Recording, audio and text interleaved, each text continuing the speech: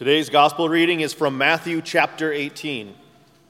Then Peter came and said to him, "Lord, if another member of the church sins against me, how often should I forgive?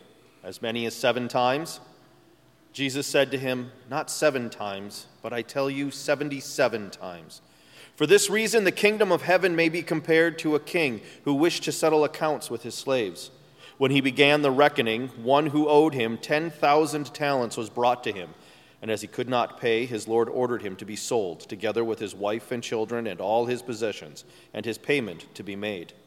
So the slave fell on his knees before him, saying, 'Have patience with me, and I will pay you everything.' And out of pity for him, the Lord of that slave released him and forgave him that debt.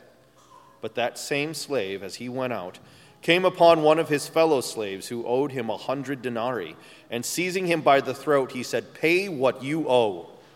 Then this fellow slave fell down and pleaded with him, 'Have patience with me, and I will pay you.' But he refused. Then he went and threw him into prison until he would pay the debt. When his fellow slaves saw what had happened, they were greatly distressed, and they went and reported to their Lord all that had taken place.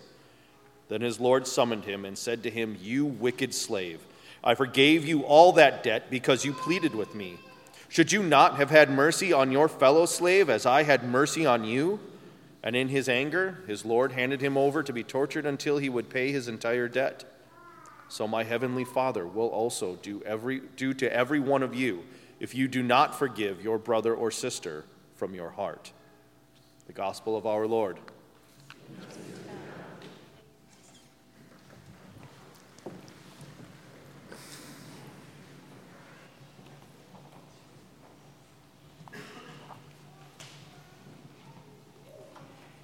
Grace and peace to you today. I noticed the scar on my ankle the other day, the place where my flesh was cut, so a skilled orthopedic surgeon could set and fasten my fractured bones together with brackets and pins. All of this so that healing could happen. It's been 11 years since this injury, and I don't think about it often, although my scar reminds me of the wonder of how broken bodies can heal and life can resume. I wonder, though, about the breaks of the heart, the ripping of trust, the tears of betrayal, the crossing of boundaries, the violation of bodies. How do we heal from these things?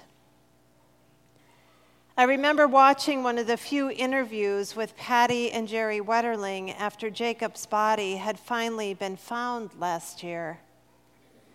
The Wetterlings talked about the pain, the heartache, and the rage they experienced as they heard the last details of Jacob's life. How do we forgive this type of pain? Can we forgive this type of pain? And that is where the struggle comes from in this story, this parable that Jesus tells.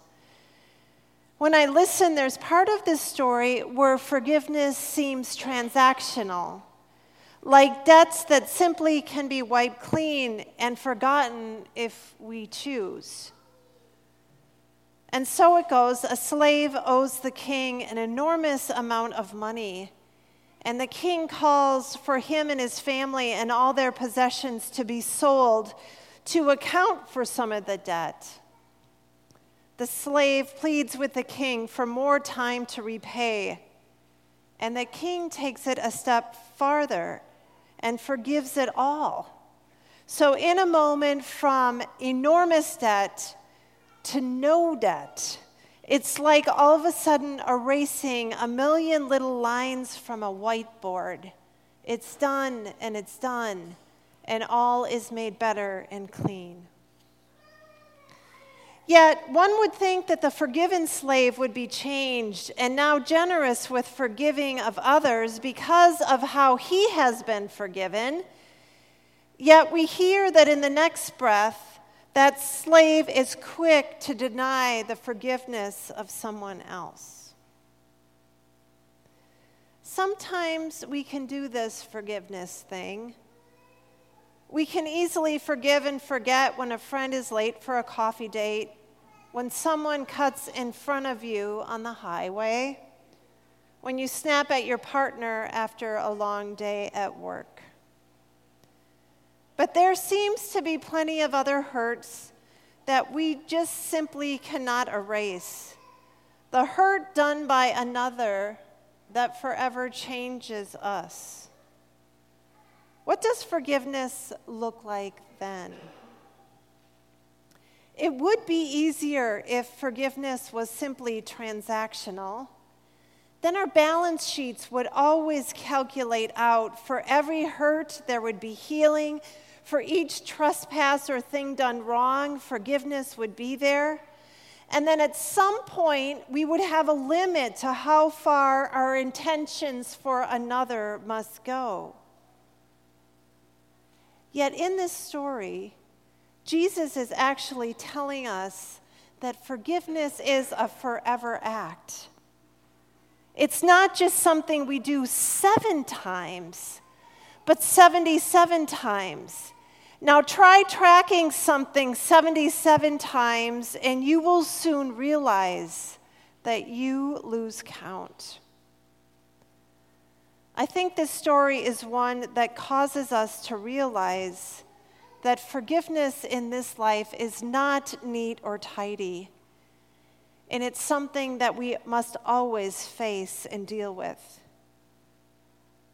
We are called to name the place and the people where we have the ability to forgive, and then forgive.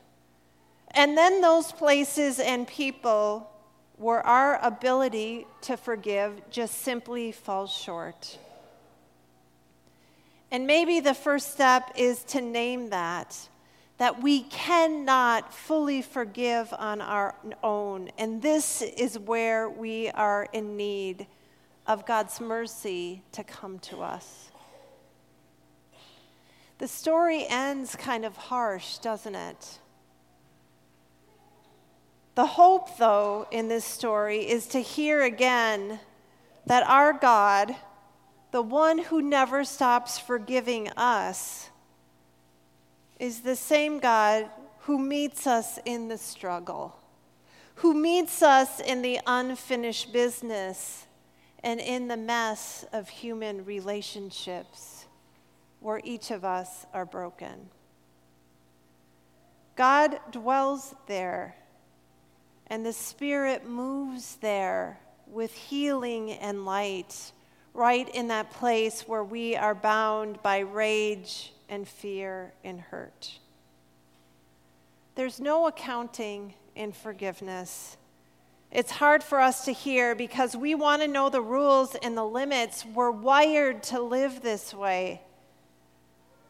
There is no accounting in forgiveness. This is the outlandish promise of God, whose unconditional mercy is there to meet us every day.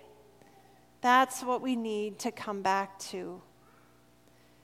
Now, typically, our confession and absolution is the first thing that we do in worship, and we do it early on so that we can begin by naming those things we've done and we haven't done, and to hear that God meets us there and forgives us so we can have a clean slate. But today, our confession and forgiveness comes after hearing this most difficult story. When we are confronted with the specifics in our lives and the world and the messiness of forgiveness, when each of us realize that we need to forgive, and we also need to tend to and remember the situation where the hurt is too deep for us to forgive on our own. Forgiveness is ongoing and forever. The promise of God's word is its efficacy. God's word does what it says. So hear these words as we confess together. Blessed be the Holy Trinity, the one who fashions us, the one who heals us, the one who reforms us again and again. Amen. Let us now confess our sin, calling for God's transforming power.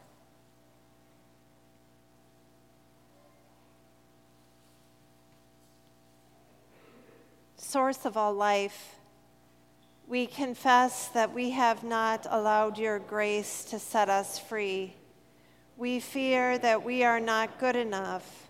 We hear your word of love freely given to us, yet we expect others to earn it. We turn the church inward rather than moving it outward. Forgive us, stir us, reform us to be a church powered by love, willing to speak for what is right, act for what is just, and seek the healing of your whole creation. Amen. God hears our cry and sends the Spirit to change us and to empower the lives in the world. Our sins are forgiven. God's love is unconditional, and we are raised up as God's people who will always be made new. In the name of Jesus Christ, amen.